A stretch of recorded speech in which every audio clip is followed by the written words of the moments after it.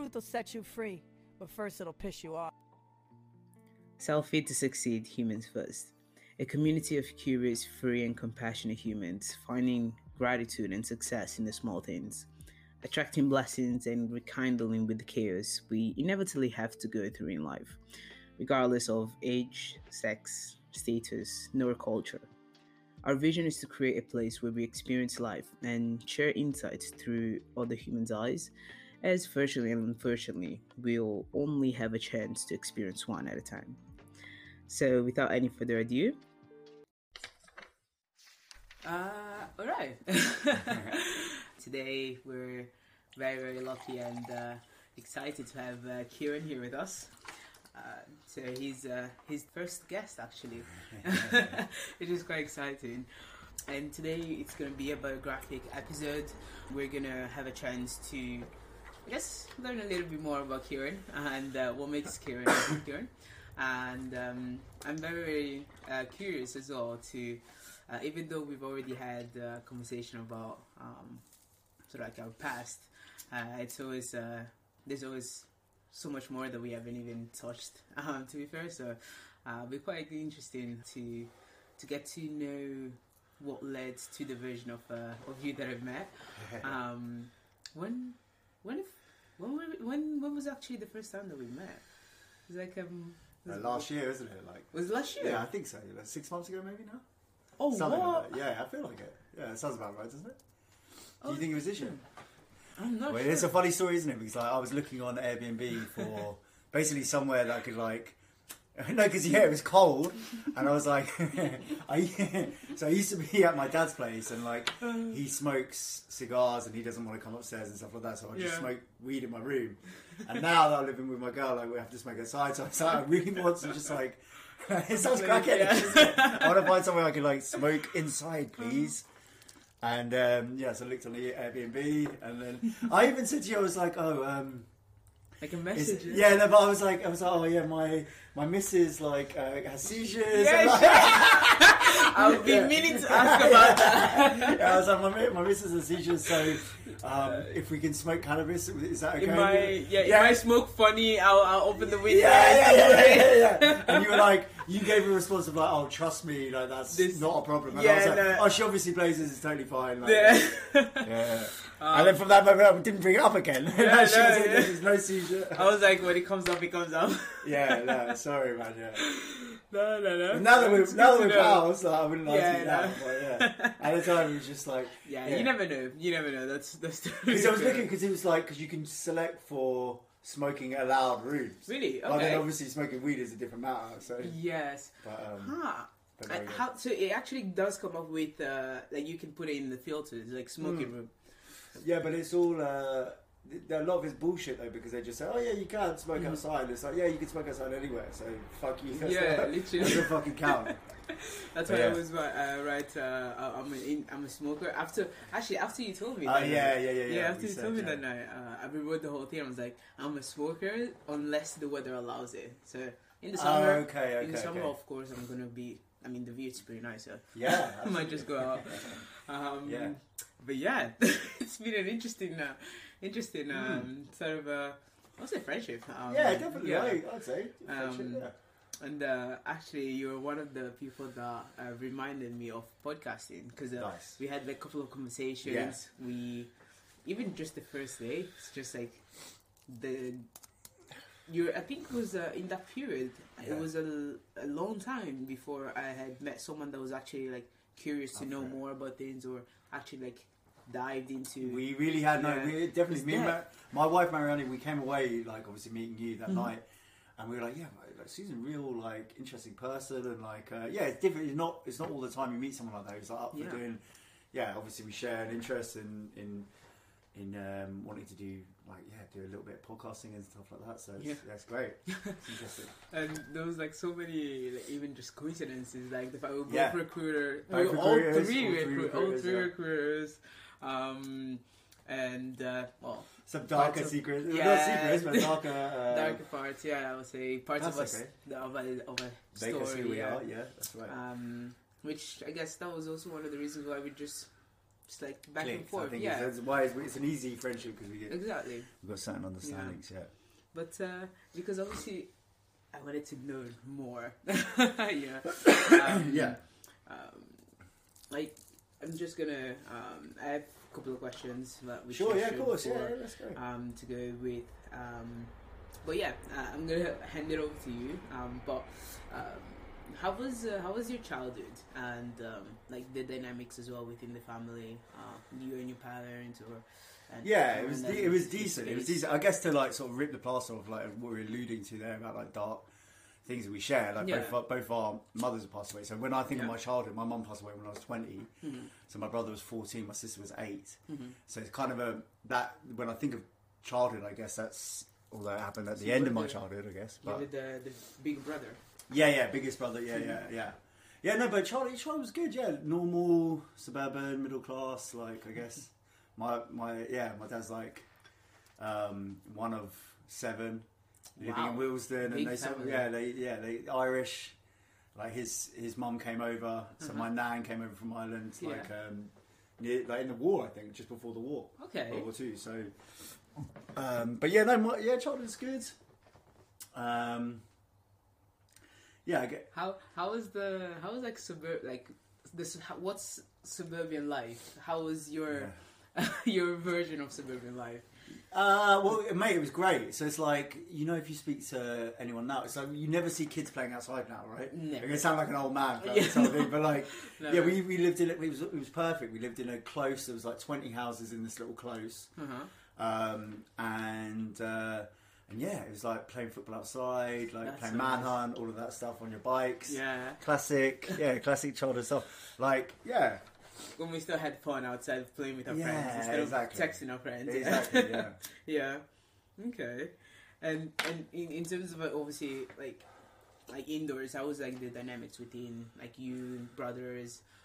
Yeah, I was a bit of a little shit, really. Like, I remember like I got to like age 12 and was like, oh shit, I've been bullying my brother his whole life. I had that realization, like, oh, that can never happen again. Like sort of like. So I was a little like my parents would always call it teasing. It's like, oh, you're teasing your brother again. Like, don't do that, blah blah. And I'll ask him about it. I'll be like, Connor, like, I'm really sorry. Like, it must have been shit for you for the first 6 years. And he was like, he says like, nah, listen, it was like normal older brother stuff. You weren't that nasty or whatever. And but we're great friends ever since. But it was all coming from a fist of love. Yeah. To an extent, yeah, because you just start toughen them up. Yeah, toughen a little shit up. Yeah, tough love. Yeah, absolutely. And damn, I'm about to die. You're about to die. Maybe smoking up the weed. No, yeah, literally. Susie can't take it.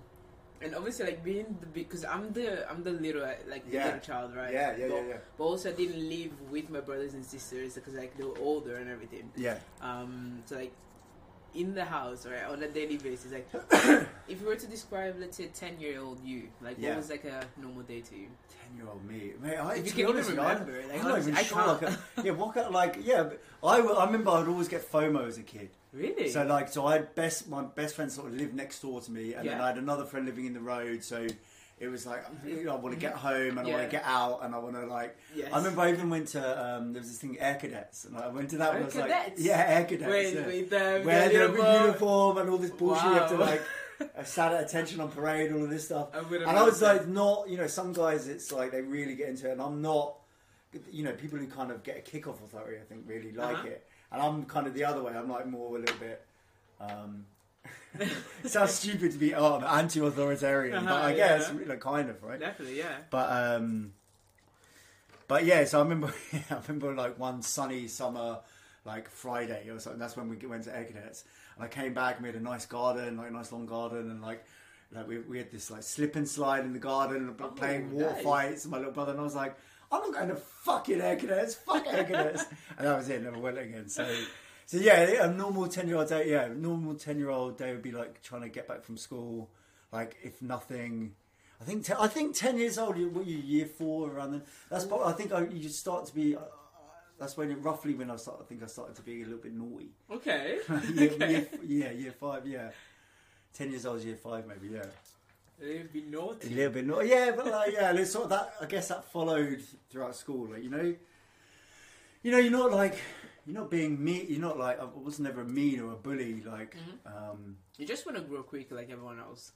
Yeah. Do all the cool stuff, I guess. Yeah, and I've subscribed to that thing of like, look, we've been humans for like, 100,000, 200,000 years, yeah? And it's like the vast majority of that, 99% or whatever, was we're hunter-gatherers, and we're, from when you can stand, as a kid, you're like, I don't know, maybe a little bit older, but you're like, if you're a boy, you'd be going out with the men and like hanging out with your kin, your cousins and your brothers and your family and all that, and like going hunting and like moving around, doing exciting things. You're active, you're walking around. And it's like now, like, you go to school and it's like you learn by rote and you sit down, you shut up, and you're not moving around and like, and all that stuff. You've heard about all that stuff, like, the school system with the bells and ringing, and it like that's it's like prison. Yeah, but it was kind of like prison, but it was like it was very consciously made like that to prepare kids for the world of work. It's like clock out of 5 and all that stuff. So I think now I'd probably get maybe diagnosed with ADHD or whatever. My girl's always fucking trying to tell me to like go get diagnosed for ADHD, but I don't know. I've got a problem with these fucking labels. I think it's over-diagnosed. But anyway, yes. To me, like, that should be normal. Like, ADHD, it's like, it just means that you're someone that's full with ideas. Like, you're active, you're alive, Well, the thing is, it's like, it's always a spectrum, isn't it? So I think people way out on the spectrum of ADHD, who I classify, they really have it. It's like they say things like, "Oh, it feels like my mind is on fire." Like, I literally cannot focus on one thing, and I'm not like that. If I, if I sit down, I'm gonna have distractions and whatnot. But you can control it. Yeah, absolutely. There you go. And I think if you're, I think if you were the type of person who are gonna be, people are suggesting maybe you've got ADHD and whatnot, that you're the type of person where it's like.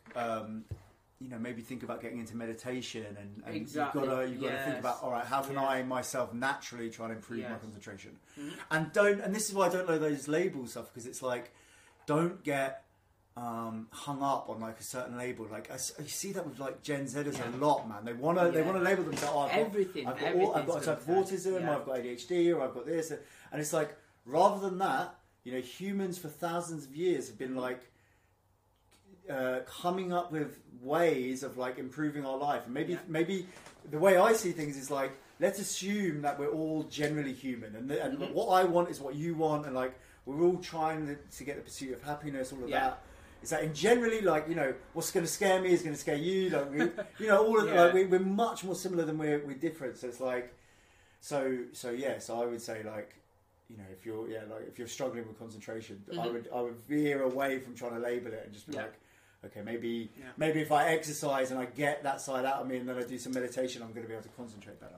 It helps you calm the mind so much as well, because and the way that I see ADHD, it's also that the fact that we have all these labels as well is because they look at the majority and they class that as the normal just because it's the majority, but we don't really know which one is the normal, which one is whatever. Well, plus I think sorry, go on. No, it's all different ways of coping, but also all different ways of thinking and controlling and managing our emotions and how things work. So, well, also I saw like a psychologist recently say like something along the. Actually, to be honest with you, I skimmed like the headline, but I'm guessing.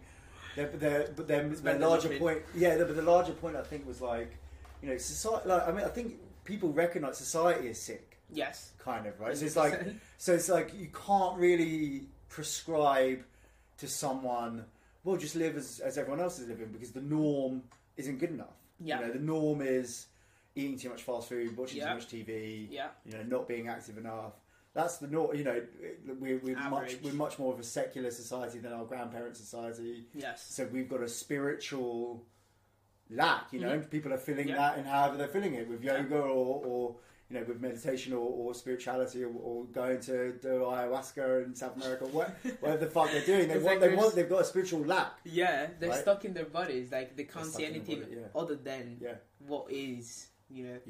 And so those older institutions like church and whatnot, like they're maybe falling by the wayside for a lot of people, and but it's clearly a gap that's not going to go away. I mean, there was this movement called the New Atheist Movement, and I think they prescribed a way of like, you know, we can just be materialistic, we can be, or believe in materialism rather than being materialistic. But we can, you know, we can dispense with God, we can dispense with anything outside the material universe. Let's be scientific. Let's try and maximise our standard of living. And it's like, I think people have sort of said, well, no, that's not really enough. We need something transcendent. We need something. Yeah. You know. Were you religious when growing up? Yeah, a little bit. Well, not like sort of raised Catholic, but neither of my parents really gave too much of a shit. They weren't like. I don't think either of them were like sort of true believers. Yeah. But so I would have done that thing of like, I think a lot of people do it, where you grow up vaguely religious, then you become like sort of atheist, and then now where I'm at now, I'm just like, well, actually, no, let's give it all another look. And so I would say to myself, like, I would say about myself that I'm like, you know, not very observant, cultural Christian, if you like, right? Yeah. Yeah. So it's like you want to have some sort of moral framework and say like. Like, you know, I try and live in these ways, and you know, yeah. Go on. Are you like reviewing sort of like the perspective that you used to have before to what you've grown to learn? Or well, I would say now it's more of a thing of like, look, I'm not sure I can literally believe like that. There was a man, Jesus, and he performed miracles, and he was the Son of God, and he revived himself and came back to life. And I don't know if I can literally believe that, but what I can say is like. You know, and I've heard this off other people, and this is not my original thought, whatever, but like, you can say that, all right, Christianity is the most dominant religion, right? And why is that? Maybe because it's like most people have been convinced that that is the best possible way that we could live a moral life. Like, I know, so you could take it further and say, like, even let's say Christ is like the model, like that's the ultimate, right? That's the ultimate way to behave, and it's like, so it's like, it's turn the other cheek and it's do all the things he did, but also, you know, he got pissed off at times and like got the money lenders out the church and stuff like that, and so yeah, so it's like, obviously I'm not going to live a Christ-like life, but I can say to myself that, all right, that's a general model that I'm never going to live up to, but I can try and get there. You just sort of create your own version. Yeah. But I like, you know, I think we, you know, I think the likes of you and I, Caesar, I think we're moral people. You know, I'm sure we'd have. I don't think I ever fuck anyone over. Like, you know, I break the law, but I don't think it's never in a way to like hurt someone or steal from someone. Yeah. It's like have that consideration that it's. Yeah, you know, I heard this thing before where it's like, you know, there's legality and there's lawfulness, and lawfulness is really just like don't steal and don't harm, right? And I think. Aside from that, you know, in the way I say I break the law because like maybe I'm speeding or I'm like buying weed or whatever it is, but it's like that's just legality. That's not a moral. Yeah. That's not a moral thing. Yeah, 100%. But and so, in terms of especially that, because like even towards religious, like it grew into something different, and you were hinting before that. You had like different stages, so how was like growing up from like teenage to adulthood? Like how was that experience? Yeah, teenage, like I mean, I guess like just like every boy of like who's 13, 14, you're trying to, you know, you sort of cut it. You obviously puberty's kicking in. Like girls are coming online now for you, just like sort of trying to check them out. So I remember, probably did like different, you know, stumbling advances. Don't we all? Yeah, exactly. Yeah. Trying to do that. I remember like I think I did okay. Like just sort of standardly. I wasn't, you know, I wasn't a guy who was going out and very successful with girls straight away or anything like that. But like I did standard sort of stuff. Got a girlfriend at 16, and So he's a nice guy. No, I don't think I was ever really the nice guy. I don't think I ever really fell into that. Yeah. No, I was joking there.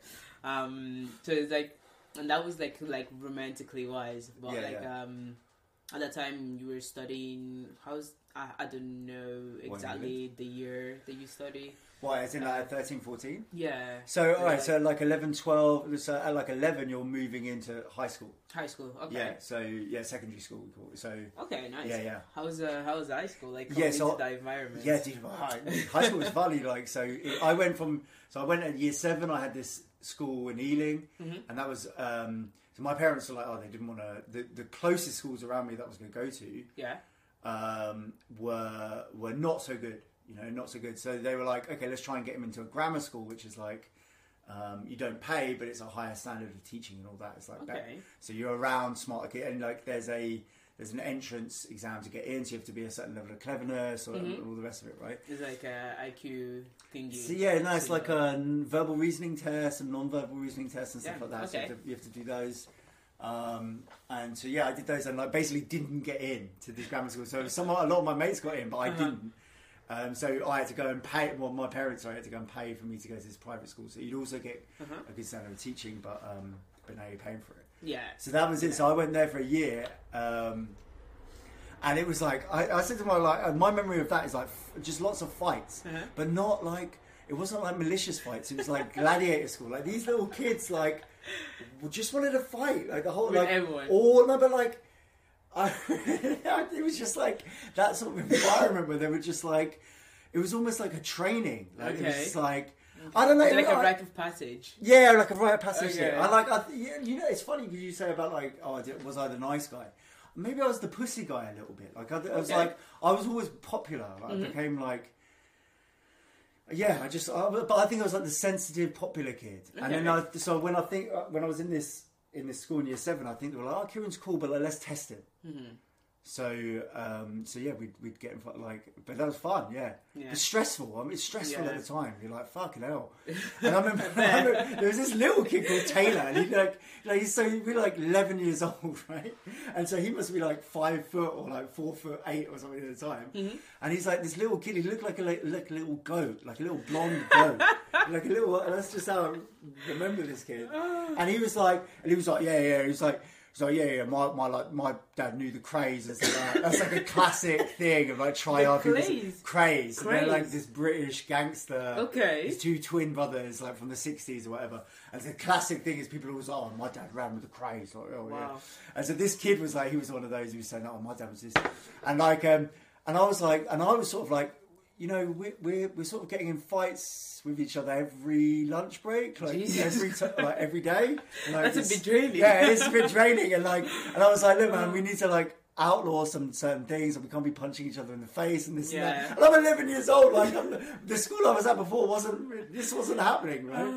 And this kid Taylor, he was just like. No punching in the face. He was like, what are you going to do if someone comes up to you in the street? Like, you're going to tell them, no, don't punch me in the face. It's like, no, we're going to say, it was real life out there. Of course we've got to punch each other in the face. I was like, hey. So anyway, but I don't know. In my life, there probably wasn't that many fights, but it felt like at least there was maybe a fortnight of like every lunch, or maybe less than that. But there was a lot of proving yourself fighting.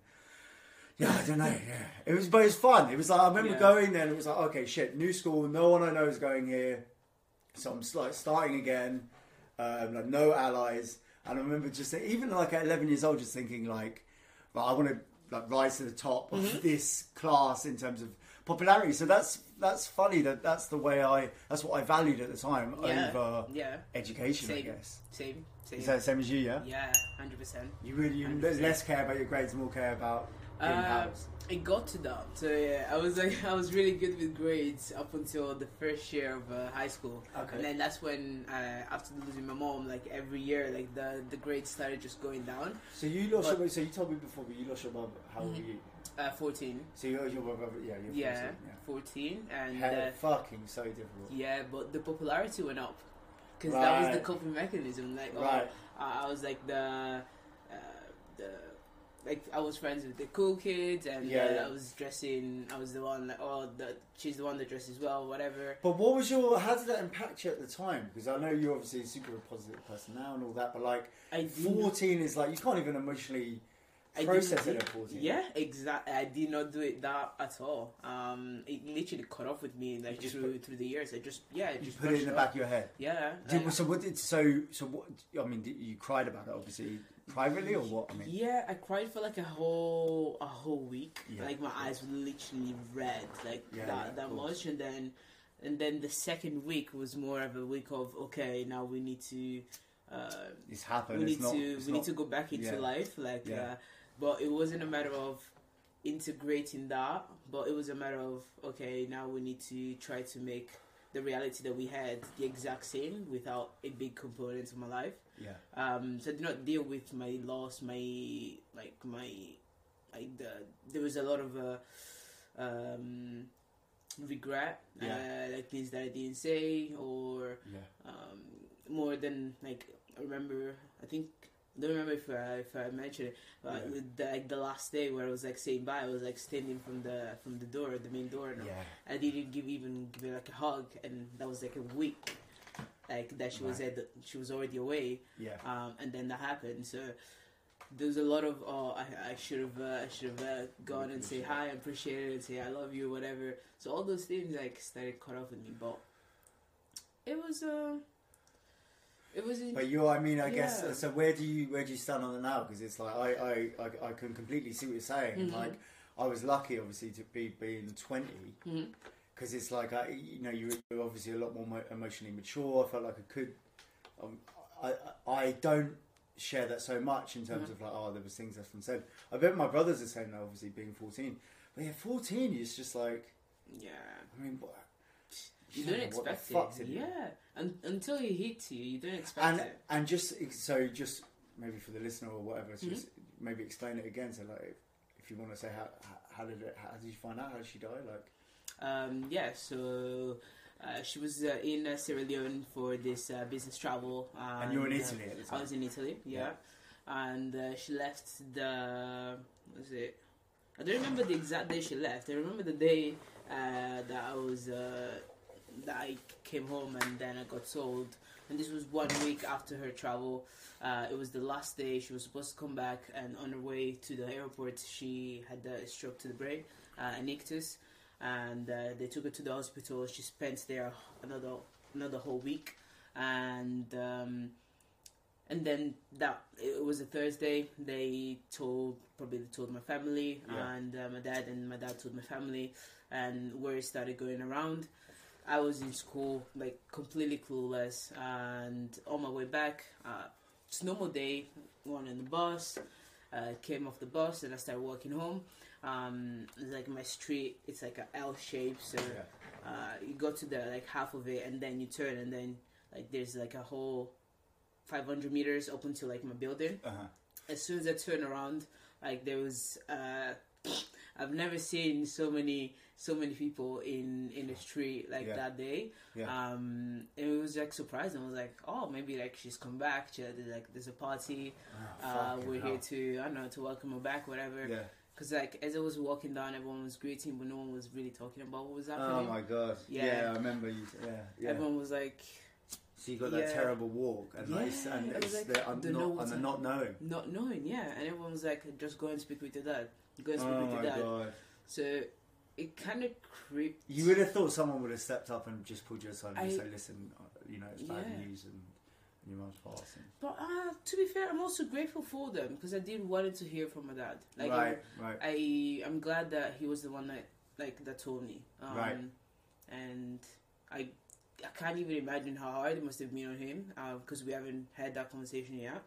But so I made my way in, and then my dad sat down and was like, look, your mom is not coming back. And the first time I was like, nah, what do you mean? It really did hit, right? And then the second time that he said it, that's when like literally just coming crashing down.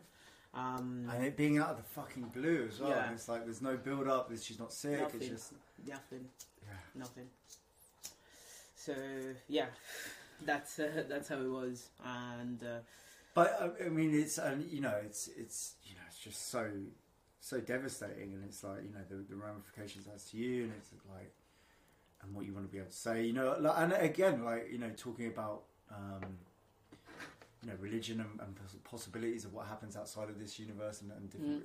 You know, like I do believe there's a chance that you might see her again, and like you know, and that's it, isn't it? That's all we've got. 100%. That's all we've got. It's like there's a chance, you know, and it's like, and things are so strange, and it's like, and I think the materialist can say, well, that sounds crazy, you know, you're never gonna, and it's like, well, but it's like, well, reality's so fucking strange, like sleep is strange, like you know, dying we don't know is strange. the half of it.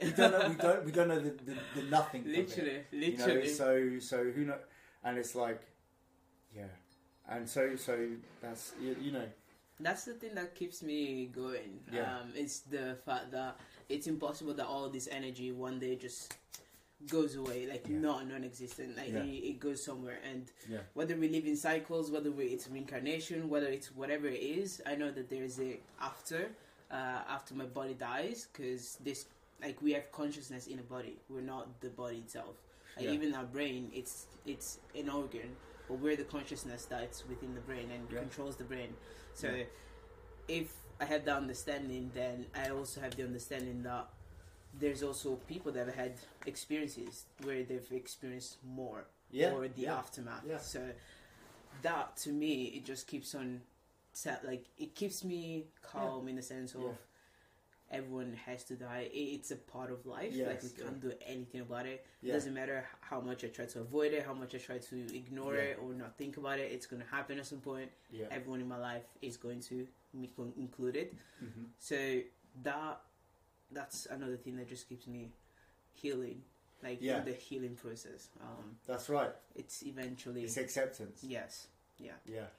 And it's the only thing that. That's right, and it's like you know, like there's a huge power in that as well. It's like you know, I hear 50 Cent say similar stuff, and obviously his mum was killed when he was like 12, I think, right? He's 8 or 12? No, maybe he's 8. I think he's 8 when his mum dies, right? And you know the rapper, right? The big rapper. I just don't remember the story. Right. But like, but he was like, he goes, part of my fearlessness came from knowing that the worst thing has already happened to me. And if you think about it like that, I mean, you know, certainly for me at that time, you know, my mum was the most important person in my life. And I'm sure for you, it's same story. Exact same. I didn't realise it, but exact same. And it's like, so nothing taken away from my dad, obviously. No, of course. I know. Me and my dad. It was like a 50% of your life gone. Exactly. Exactly that, or more. And it's like. And so there is a power in that, and it's like, so, which brings me round to that. So I think one of the good things, like, you know, obviously I would rather my mum be alive, but like a good thing that happened because of her dying is me and my father getting so close, and we really do have that. It's like, you know, happy for you. Well, yeah, and it's just, you know, when you bring up, like, you know, you've not, there was a line you said before, you said that you'd not spoken to your dad about this, right, in terms of, like, and it was quite a glaring thing to me to hear, like, oh, you know, it's like that's almost quite an important conversation. And I think me and my old man have had many of those, and you know, obviously I'm not chastising you. No, absolutely. You know, like, you're just sharing your story. And it's, but it's like, I would like that for you if it's possible. And I think we spoke privately before, and it's like, I would really be on encouraging that, and like, and I think it's, you know, it's more than possible. Yeah, I really hope that it's going to come one day. But I mean, what's the crack? Because it's like, because my wife has something similar where she, you know, she's the stuff that she wants to say to her mum, and it's, in her way, it's different. It's almost like, you know, she needs to sort of stand up for herself a little bit and have some of those conversations. Okay, yeah. Whereas, you know, your conversation with your dad's different. Yeah. You just almost just want to get stuff off your chest, right?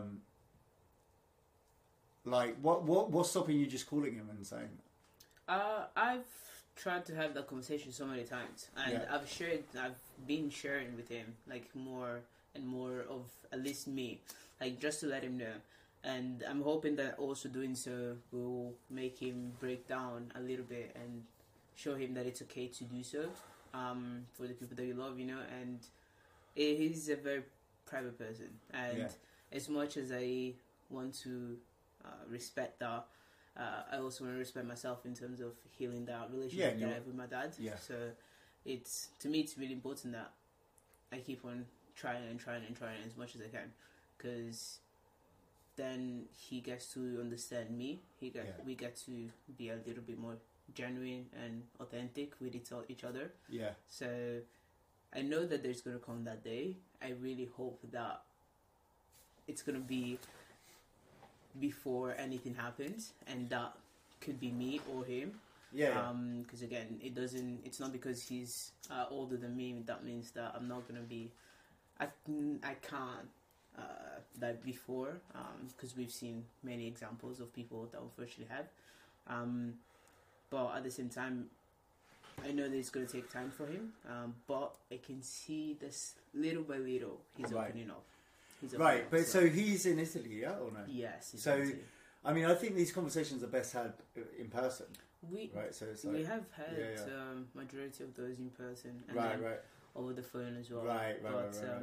Even this December, I went home, and we were supposed to like go to Rome together because that's where he's lived before. Yeah, and actually have one of like a conversation vacation, you know. Yeah. There's a chance where I can get him down. Exactly. Yeah. And unfortunately, we didn't get to that point. Why? Because different excuses. Whether it was like whose part, yours or his? His. But I don't think that he was ready to have those conversations, and it's hard on him. I know. I have told him like I cannot imagine how hard it must have been for you. Right. All those things. But again, it's so difficult, isn't it? Because it's like there's a gulf between you guys, and it's like how do you cross that gulf? And I guess it's like one very small step at a time. Exactly. So I don't know, because it's like, I feel you, man. I feel you, and it's just you just want that little. So you want to, it's almost like there's an abyss, and you want to thread your like rope bridge across, and it's like. Yeah. But so that's like, because he's obviously wary that you're going to get into a deep conversation, and he's got resistance to get into it. So that's the thing. He's got resistance to getting that deep conversation. He's lived like that a long time. My dad is like 3 generations before me. So like. What do you mean he's 3 generations? In terms of style of. 1953. Coming from Africa, like close mentality already. Like very old fashioned.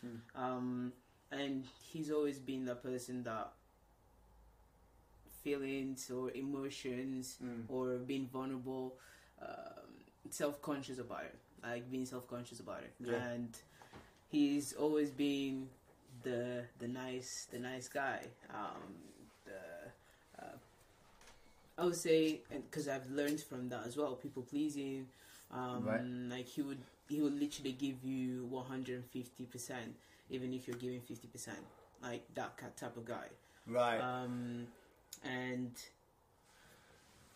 for him to also show that vulnerable parts of him, it must have been very hard.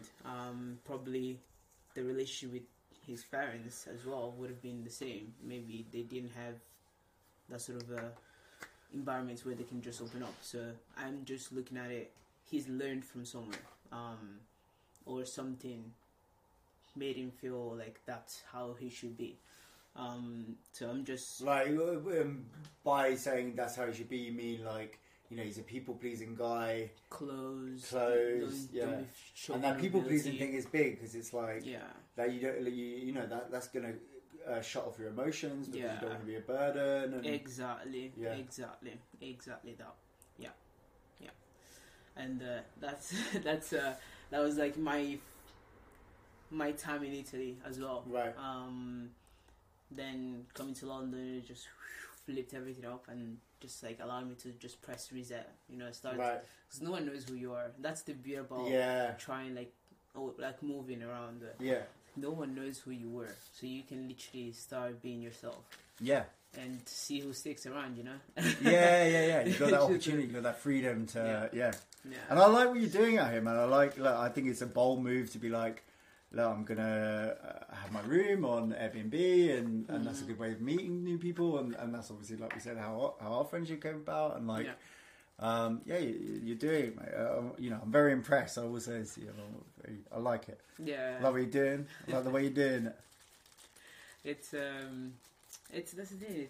I find it as an opportunity to also see, just like this podcast, like see other people's experience of life, you know. Because if I hadn't met you, I wouldn't have never. If I hadn't put the room there, I wouldn't have never met you, and would have never seen your way of living life, you know. Right. Because everyone has their own. You would have never known about DJ Discretion. Exactly. Oh my god, that's a big miss out. Strongly recommend to everyone. Get on Spotify right now. Oh, DJ SoundCloud, Discretion. YouTube. DJ Discretion.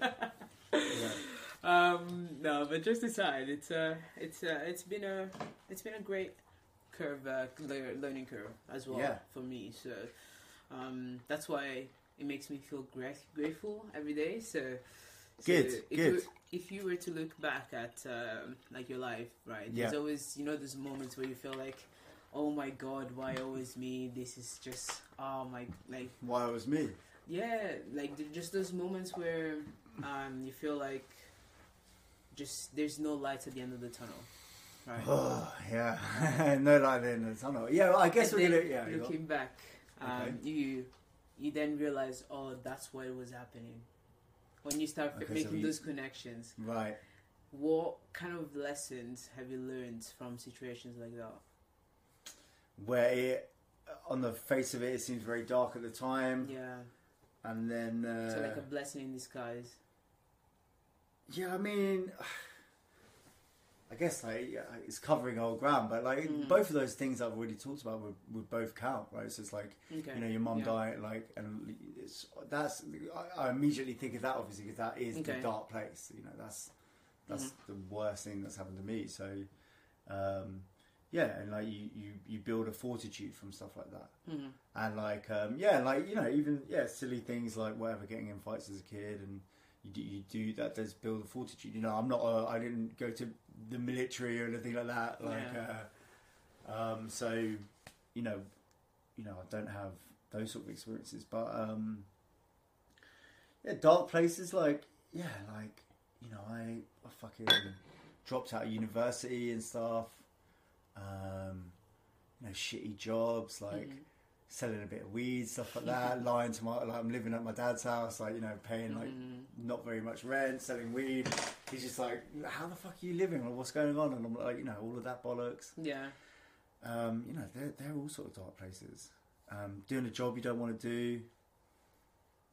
Like from all those different experiences that you've had, which would you say have taught you the most of who you are?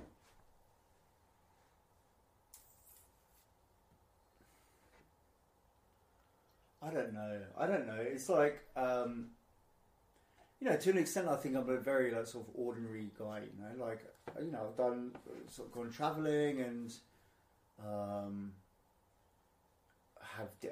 have my own set of beliefs and opinions, but I'm kind of an ordinary guy. So it's like, you know, when you're talking about sort of peak experiences that you learn from, I value loyalty in my friends. So it does it sounds sort of immature to sort of talk about silly little fights that you got in as a kid and stuff like that. But that does sort of stick with me because that is a sort of it's part of you as well. Yeah, there's something that in my archetype that just, you know, values that for whatever reason it is. Maybe it's a foolish reason or whatever, but I just things that I've learned the most from. That's the thing. I feel so far from any sort of finished article that it's like I feel like I kind of would be getting ahead of myself to be saying, oh, you know, this is where I'm at, and you know, that I've got, you know, there's long ways to go, and yeah, absolutely. Lessons that I've learned like that, you know, you know, standard stuff, isn't it?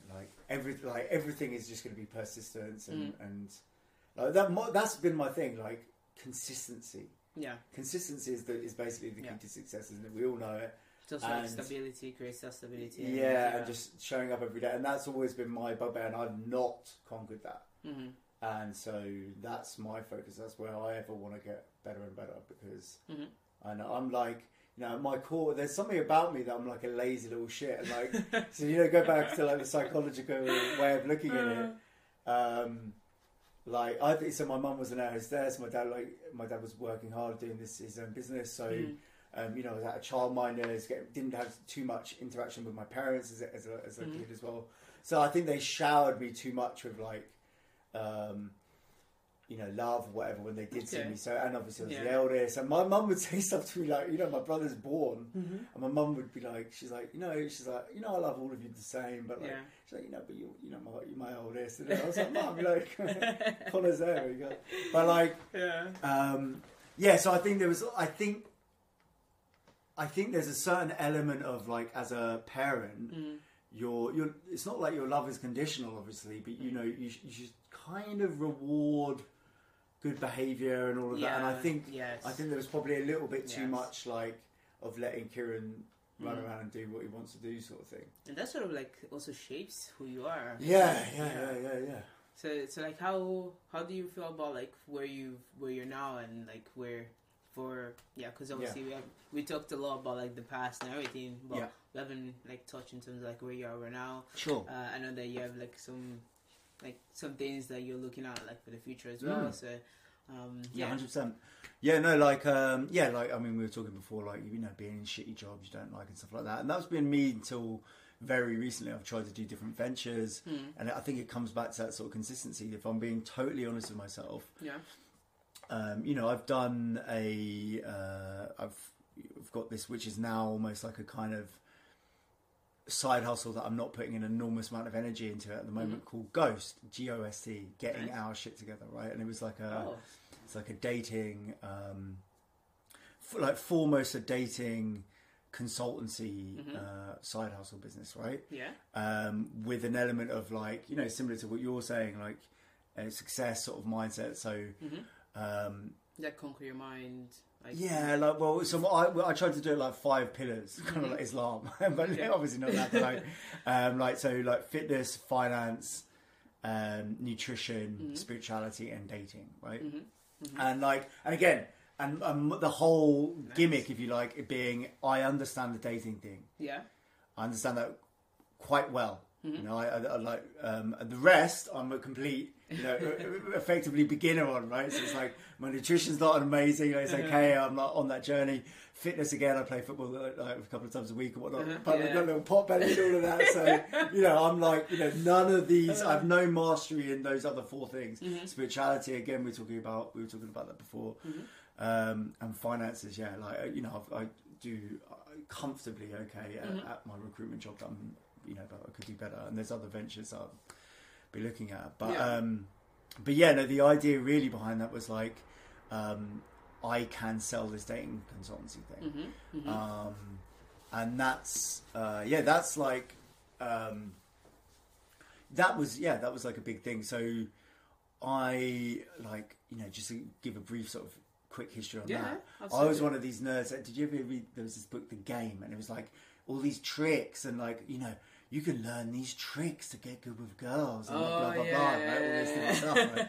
And I was like... I used to watch the videos on YouTube. Yeah. So there was this guy and it was just like explaining everything. Mystery, there was a guy called Mystery, there was a guy Style, and I got sucked in, like, but hard. Like, read different books about it, and like, I remember I was in the bookstore once, and I got like that book, The Game, and like this other one, which is even nerdier, right? And I go up to the cashier, and it was like a scene from like a sitcom or something, because the guy was like this like tough guy, and he was like, and I was like showing him these books, like, oh, can I get these please? And he's like, and I'm like, and I said something like, oh, like, they're not for me, or something. He's like, yeah, of course, sure, of course. sure. And I was like, just fucking bag those up, like, but like, I got like super into it, and then like, you know, it just became a thing where I fell into watching this particular guy on YouTube, right? Or this particular company, I should say, because there's multiple.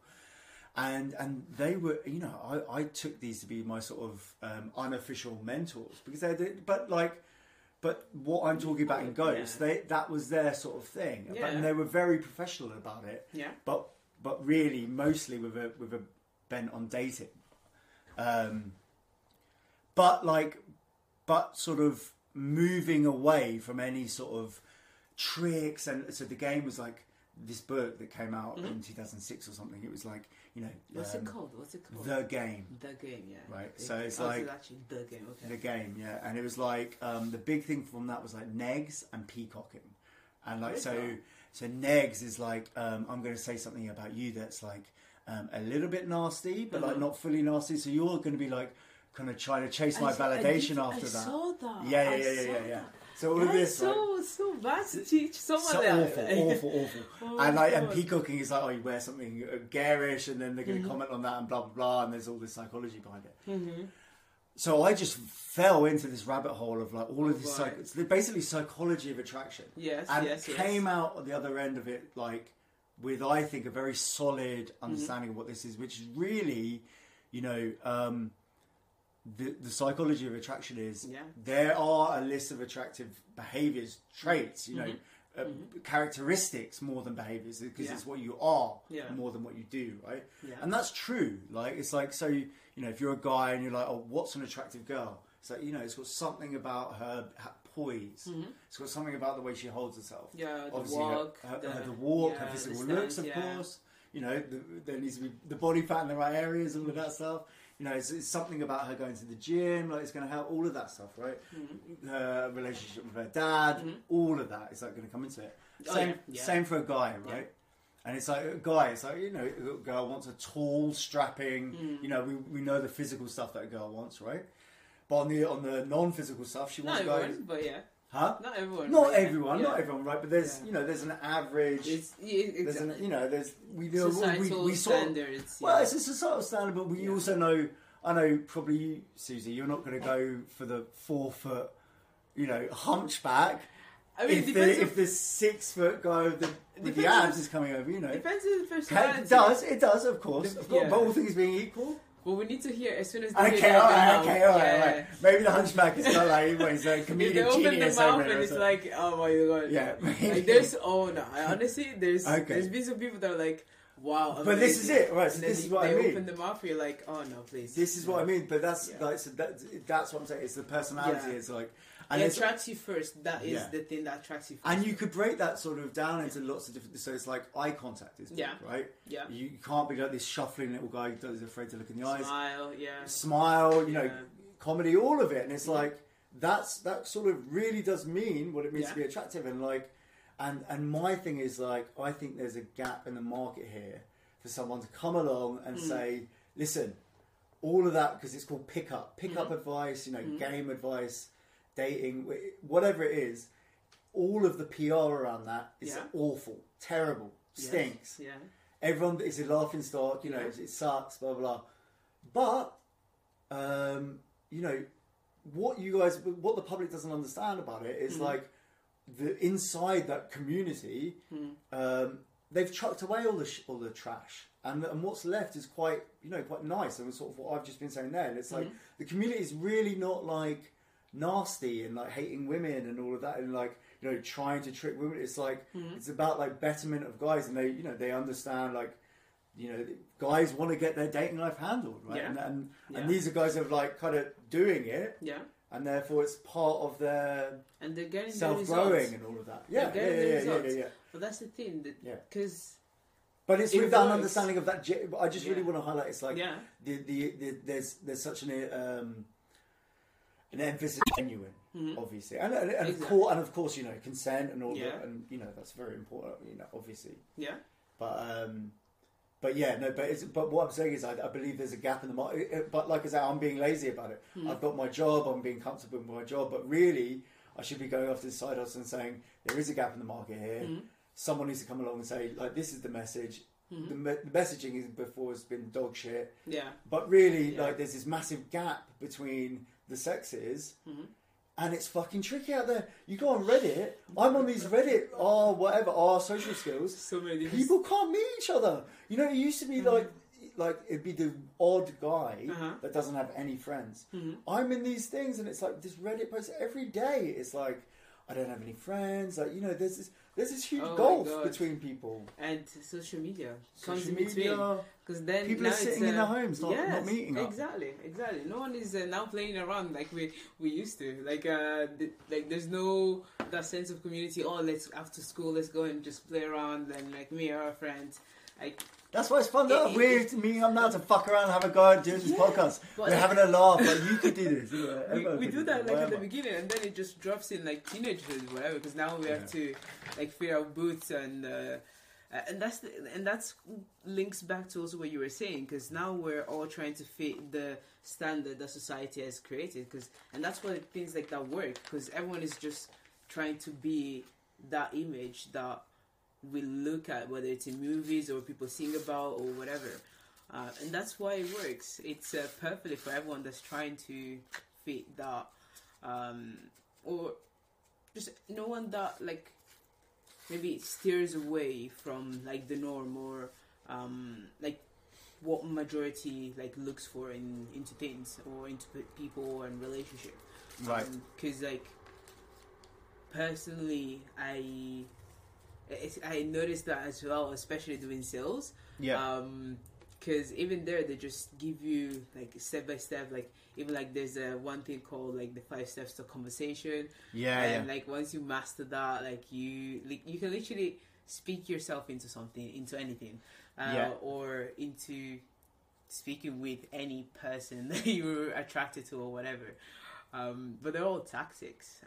And it is. I mean, I would always try and veer away from like tactics as much as possible. Yes. And like it's more zooming out. Yes. And being like being aware of it. Yeah.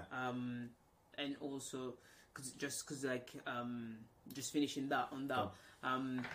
Because the thing that I think it's happening that collects to all like those people that are now like staying indoors because they can't really relate to people is because everyone is just being so, they're trying to use tactics instead of being genuine. They're afraid that being genuine is going to be seen bad. People are which is crazy because that's what makes you special, what makes you accepted and like liked. Do you know a good like analogy I once heard for that is like so excuse me, like being genuine, like really just letting your actual personality out and like let the chips fall where they may, right? That's kind of like imagine that like you're hanging onto something, right? And it's like people are around you who are like genuine, they've got wings and they're just like, just let go. Just let go of what you're hanging, like you won't fall, like you'll be fine. Yes. And you're like, no, I just want to hang on to like this, like whatever society says, like how I should express myself is like. Yes. Oh. Yeah. That is beautiful. Yeah. Just let go. Like and then, but here's where the rubber meets the road, right? Because it's like, okay, what do you say to someone who says, got ya, okay, I'm going to be myself. And myself is someone who's very unconfident, maybe they attach one of those labels to themselves.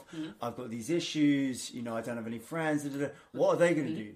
But that to me, that is not someone that is being genuine because, and that's only because I see those as symptoms of an underlying lack of self-confidence that comes from not right, but there's a practicality to the situation as well. It's like they are where they are. They currently have no friends, say, and it's like, so what do you do at that point? When they start to become genuine, they're gonna start and appreciating things for what they are. They're gonna start emitting a different energy. They're gonna start not being afraid of actually approaching people and speaking with them and like walking down the street, just saying hi to the random person that's there, or talking with the postman or whatever, and that's normally is going to start getting them to make friends naturally. You could be a pickup teacher yourself, but this is exactly what they say. That's exactly what they say. Yeah, just go out, talk to everyone. Life is good. Exactly. Just be you, enjoy. Like be awkward. Be like if you have to be awkward, but being afraid of being you, that's what creates the inability to then have like genuine conversation, genuine relationship, genuine fun, genuine presence as well, because then you're overthinking. You're Yeah. overthinking. You're so much in your head that you're not even enjoying the moments and That's whatever right. it's in front of you. That's right. Okay, yeah. So just to finish that point, we were saying really quickly that you can live your life in a way where you can be expressive. You can be lean into being a little bit more extroverted. Speak to the people around you. If you're getting in a cab, speak to the cab driver. This and that. Speak to people in whatever where you get your food. Just get that going. And that's if you're at the bottom, that's a way to dig yourself out. Yeah. So there you go. Be open with the world. Be open with the world, and good things will come back, even if it feels like you're desperate in a dark place. It will pay dividends. I would love to hear the tips that you have to give in your dating service. Honestly. Yeah. And I have a question on that, especially as I said before, like if all the things that are stopping you from making it happen tomorrow were lifted or were non-existent, like from this moment, like what would that look like? How would what's the vision that you have for this service? Well, the thing is, right. So I have a career as a recruiter, and I've got I'm doing okay in that, and there's opportunities in my current company. I also have another potential opportunity that's something else. Nice.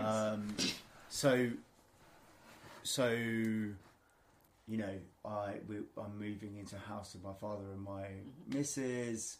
You've got to pay a certain amount of rent each month. There's responsibilities. There's this and that. We've got priorities. There's ideas we have about having family and this and that, and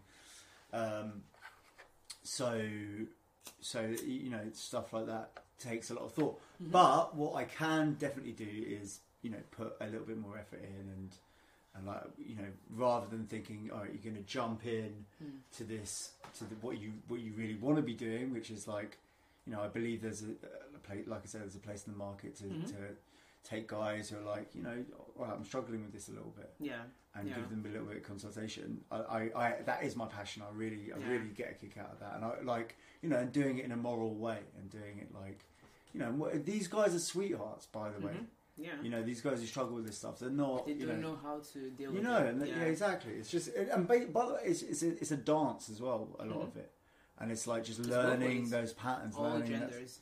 Yeah, exactly. Yeah, there's like what people. If you ask most people, they'll be like, it's the vibe. But you say that to like an engineer who's just like, what are you fucking talking about? The vibe? I don't know what you mean. So you got to break it down in a different way. Yeah. So yeah, that's that really. Yeah. Nice. And that was such a very insightful conversation, and I get to. It's great to see also a bit more in your being and your person and your history and everything that you are. So thank you so much for joining us, and thank you. I look forward. By the way, this guy is about to to step into a new path. As you mentioned, also opening up family and everything. So let's see. Well, we send you all the blessings in the world. Thank you so much. Thank you so much. No worries. Nice one, Susie. Really. You'll be great. You'll be great. I can't wait to also be a witness to it. So. We've got to make sure the swimmers work. Let's not count our chickens, but thank you so much. I take all those blessings, and it means a lot to me. No, cheers, man. Thank you, dude.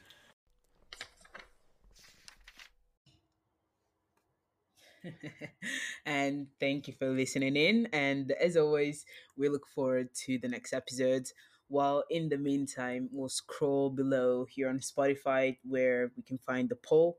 It's an amazing tool for us to collect a bit of feedback, but also for us to build a pipeline of individuals that would like to use this platform to come and share their stories and dive into different topics, get the conversation started. So thank you so much for that.